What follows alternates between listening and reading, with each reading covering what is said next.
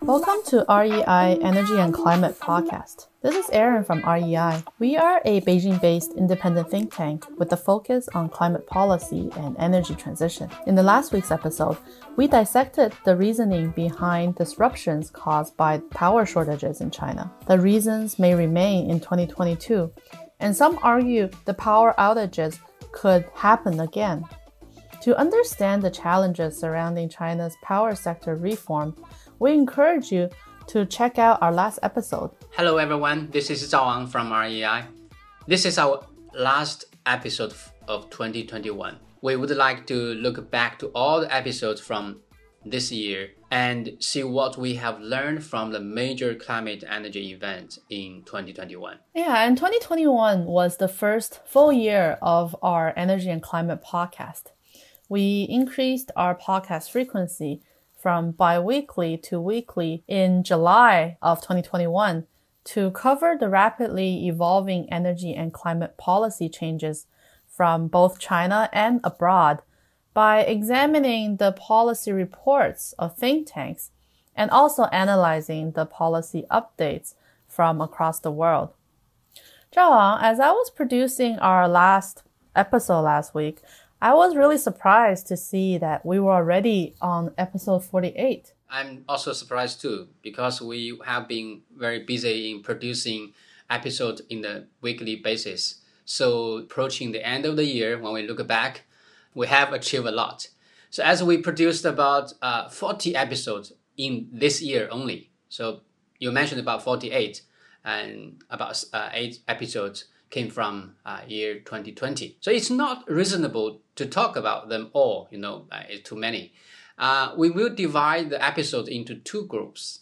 One climate, the other energy, because our podcast title is REI Climate Energy. So I think in this kind of presenting our past episodes in 2021, we hope our listeners can learn what we have covered and what we have learned together with us. Yeah, and to start, regarding climate issues, the international climate governance and negotiations were definitely the most significant topic of last year. In addition, we also had some episodes discussing how the healthcare sector plays a significant role in decarbonizing the economy, as many businesses and organizations throughout different sectors have been taking a more bottom-up approach to take action in climate mitigations. So our main discussions were surrounding COP26 that was hosted in Glasgow in November of 2021, and the healthcare decarbonization roadmaps for China and internationally. COP26, Conference of Parties 26 in Glasgow, UK, actually provided a key opportunity for policymakers from more than 200 countries coming together to renew their climate commitment and build up new collaborations on different urgent areas such as methane emission control, road transport decarbonization, and coal phase-out.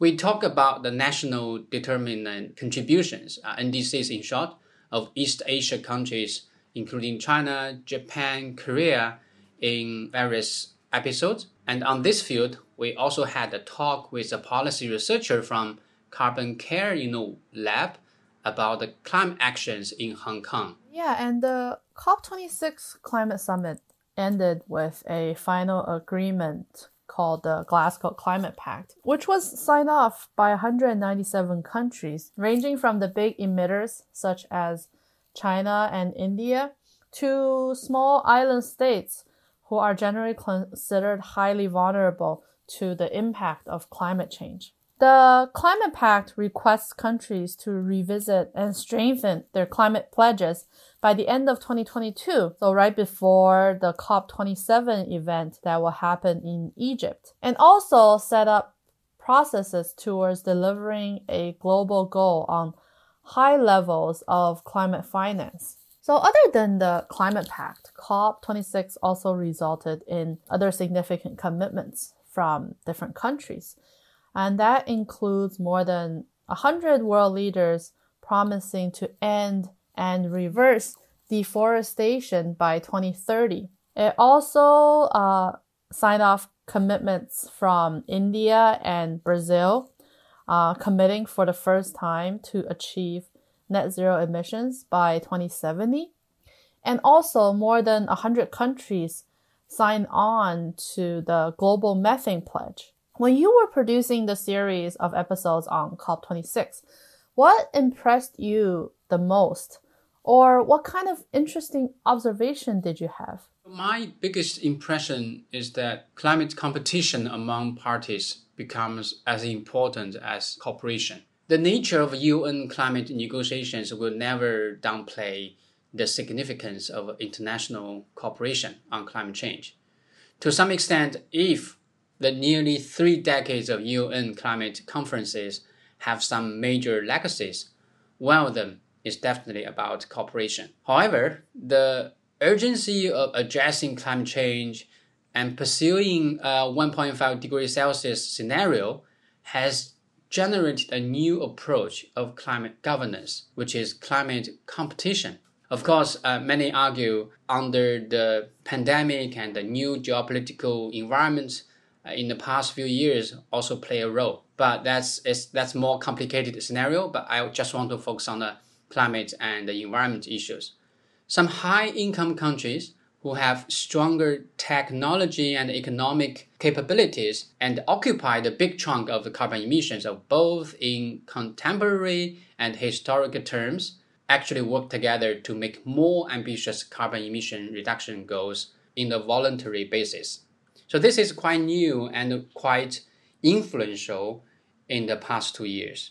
If we put the climate summit in April 2021 into account, if we put many voluntary and small group countries' collaboration on climate change into account, we will see COP26 was just the picking point of the summit point that this climate competition as a new approach to addressing climate change is become a kind of mainstreaming approach.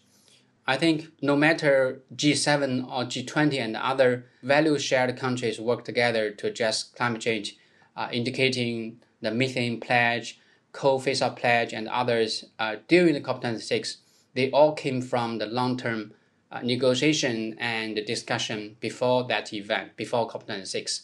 So this is, I think, probably the most influential long-term impact for the collective climate governance in the next 3 decades. Yeah, and we saw that aside from countries, many industries and sectors also took a lead and made their own climate commitments at this year's COP26 conference in Glasgow. And one of those industries we observed is the healthcare sector, who causes around 4.4% of global GHG emissions and plans to reach its own carbon neutrality goals by 2050.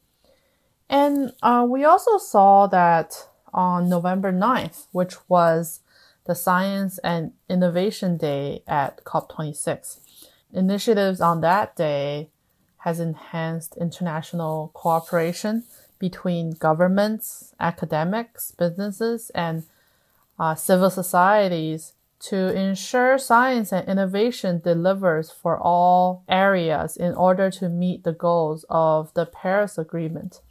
And this is especially true, reflecting on what Zhang said about cooperation, where more developed countries should be using their technology and innovation to help less developed countries to also reach their carbon neutrality goals. Yeah, it's true. On the Science and Innovation Day, one of the major announcements related to healthcare sector is about 47 countries, nearly 50 countries, committed to build health systems which are able to withstand the impact of climate change and are in low carbon and sustainable way. Behind the commitment, the countries representing over 1/3 of global healthcare emissions have committed to develop a sustainable and low carbon health system. Some of them have set a deadline of 2050 even earlier. so by which their healthcare system will reach net zero or carbon neutrality. Yeah, and this past year, REI has completed various projects in sustainable health as well. So in our episode 22 and 23, we detailed a newly released report by an international organization called Healthcare Without Harm, who we've been partnering on the global roadmap for healthcare decarbonization. And we looked into the specific pathways for China's healthcare industry to reduce its emissions. REI also partnered with them to publish a Chinese version of their decarbonization report. We see human health and environmental health goes hand in hand, and especially after reviewing WHO's newly released report that was published in September on air quality index. That updated report specifically points out a mistake in their previous report from 15 years ago and declares that there is really no safe level of PM 2.5 or other air pollutants for a healthy human body.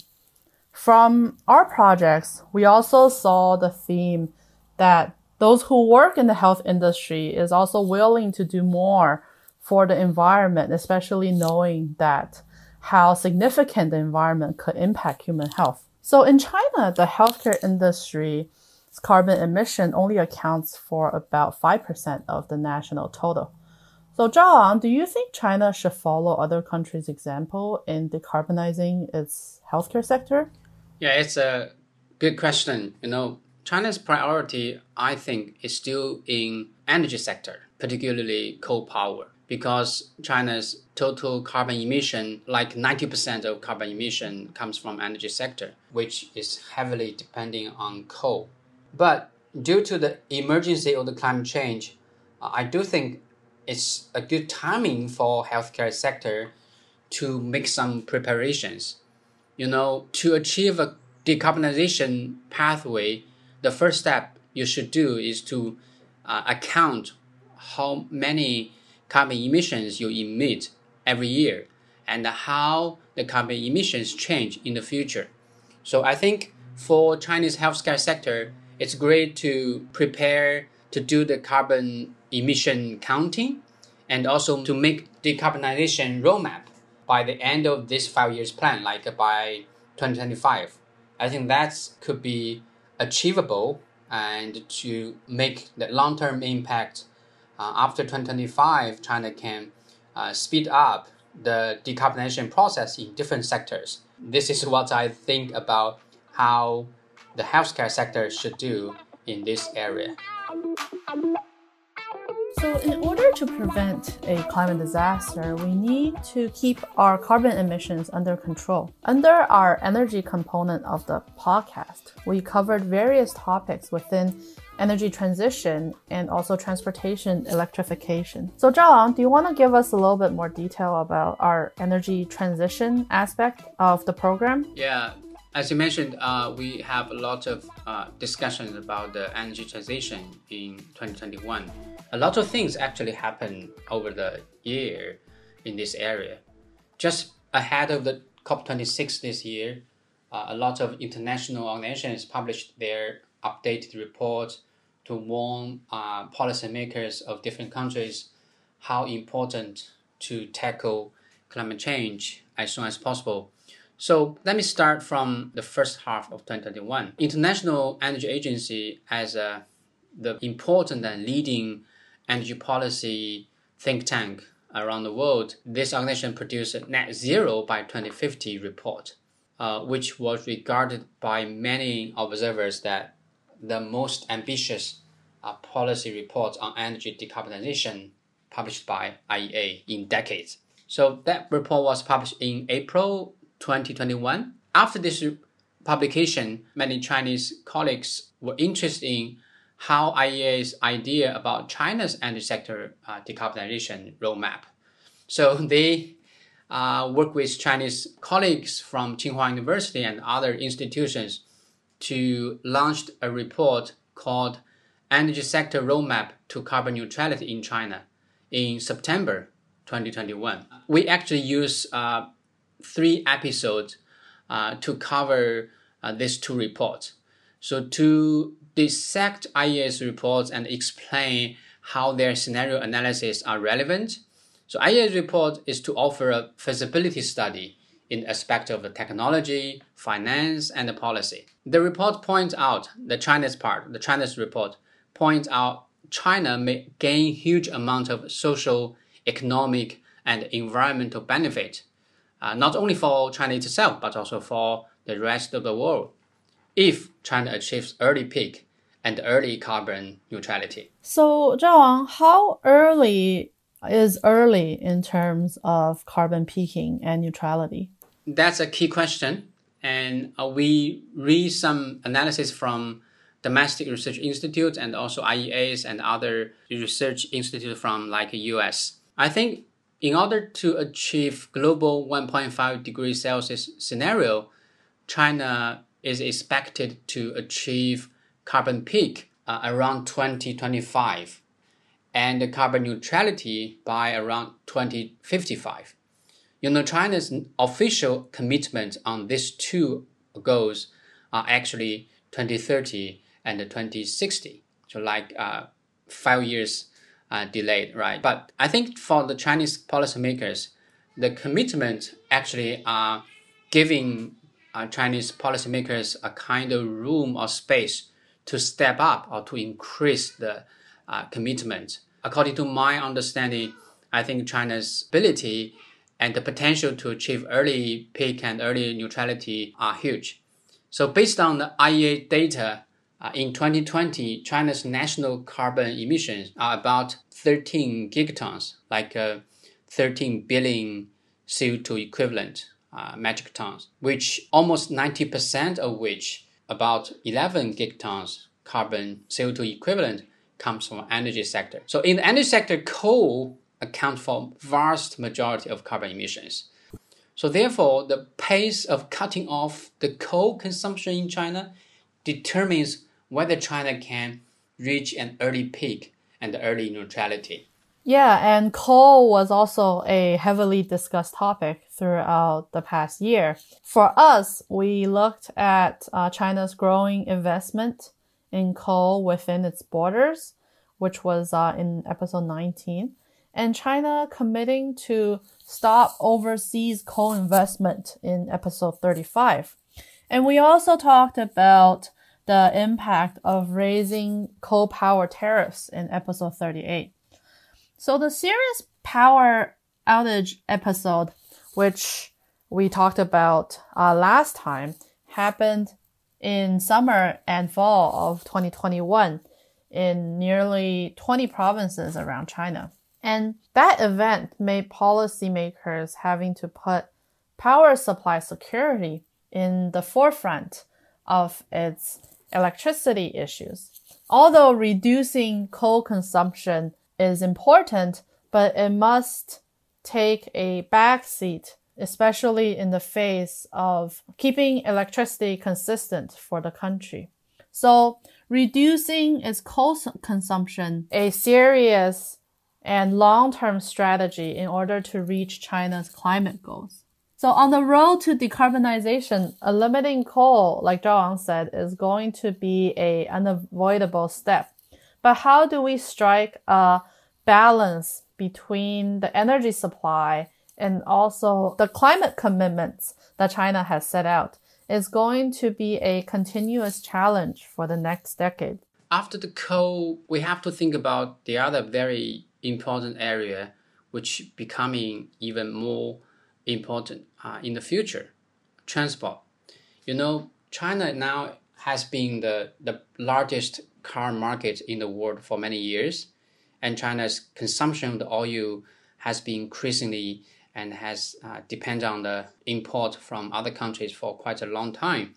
So the transport, particularly the road transport decarbonization, is a very important policy issue in the policy agenda. The road transport accounts for 18% of the carbon emission worldwide, and in China, it's close to 10%. The very mainstreaming way to decarbonize the road transport is through electric vehicle. So with the lead of Tesla Motors, American electric vehicle manufacturer, the electric vehicles and its related sectors, such as the battery production, was one of the hottest industries worldwide in 2020 and 2021. In the past a couple of years, China has been the leader in the EV sales and the production, both from international companies such as Tesla and domestically with Chinese brands like NIO or BYD. So in this area, Aaron, can you introduce some episodes we already produced on this? Yeah, so we spent actually quite a few episodes discussing the growth of China's electric vehicle market. So in episode 11, we talked about China's plans to achieve its road transport decarbonization goals of increasing the current 5% electric vehicle sales proportions to up to 20% of electric vehicles sales of total vehicles by 2025. And that is quite an ambitious goal for any economy. In that episode, we discussed if China is able to achieve that goal. And then in episodes 27 and 28, we also looked at the future of intelligent transport in China, especially via the rapid development of autonomous driving and MaaS, mobility as a service, and also the future development of electric vehicles and how those technology could be utilized. Electric vehicle is already the fastest growing industry in China, as Zhao has mentioned.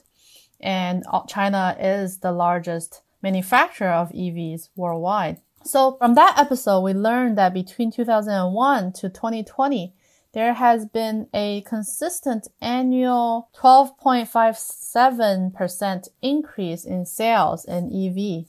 And in 2020, China has exported almost 1 million vehicles to different countries worldwide.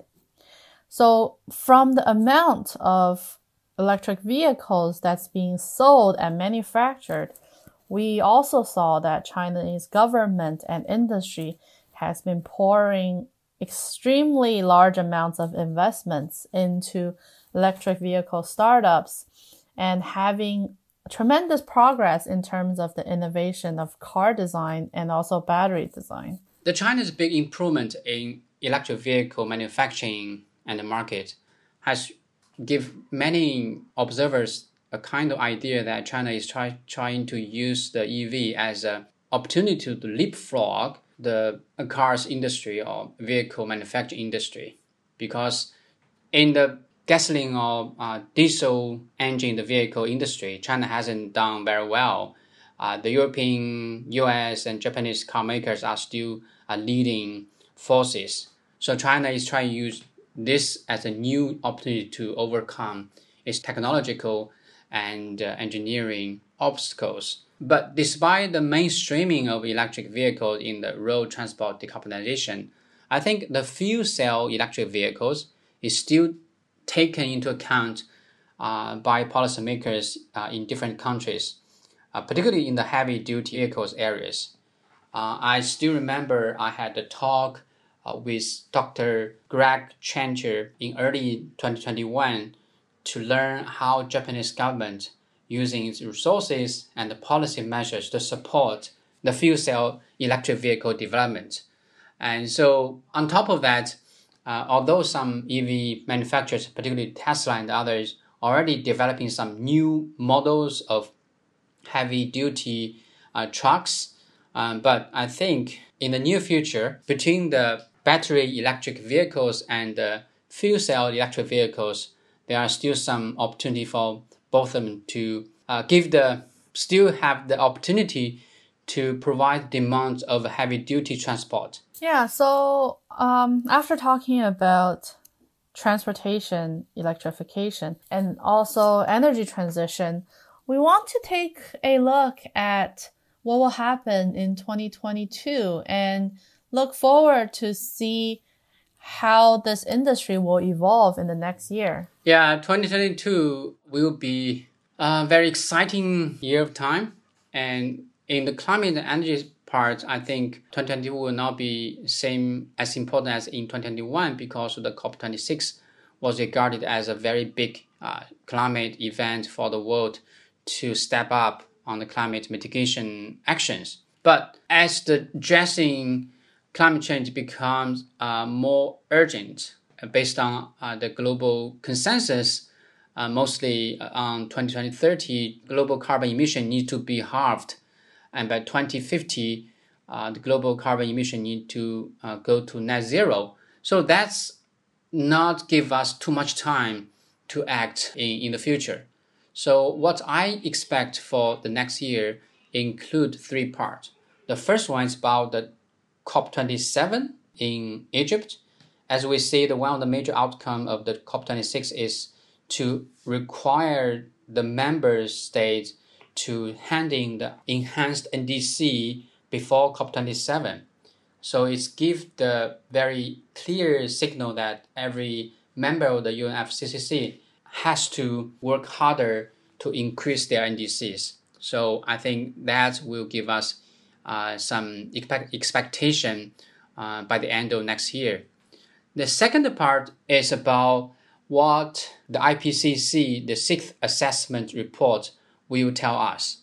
You know, we have the physical science basis. The Working Group 1 assessment report came out this year. And in next year, we'll have the two. One is focusing on the impact, adaptation, and the vulnerability. And the third one is focusing on mitigation. So those two reports actually have closer link with policies and with the impact and the solutions. So I think based on those two reports and the best available scientific researches on climate and its impact and the mitigation, policymakers may gain better understanding, and based on that may have more ambitious targets and action and policy measures to address climate change. The third one is about what we see from what have achieved during COP26, no matter the methane emission control or the coal phase-out pledges or the EV pledge, all those kind of voluntarily basis, all those voluntary pledges will support what I just mentioned, climate competition approach. So after those pledges, what we can see from those pledges and what kind of actions those countries behind the pledges show us in 2022 will be very interesting to see. Particularly, for example, the coal phase-out pledge about Vietnam. Vietnam joined this in a very dramatic way. Although the country is in a very rapid economic booming, have a huge demand of coal and energy consumption, but the country want to step up to follow the example of the South Africa with some financial support from OECD countries. So what exactly the plan would be for Vietnam? I think that would be a very interesting example and the case for us to see in 2022. Yeah. So Zhaowang, thank you for helping us look forward to what will happen in 2022. And this is all for our episode today. So we hope you enjoyed our annual review of the past year. And if you have any questions about any of our episodes, you're welcome to contact us through email at info@rei.org.cn or by LinkedIn through searching REI.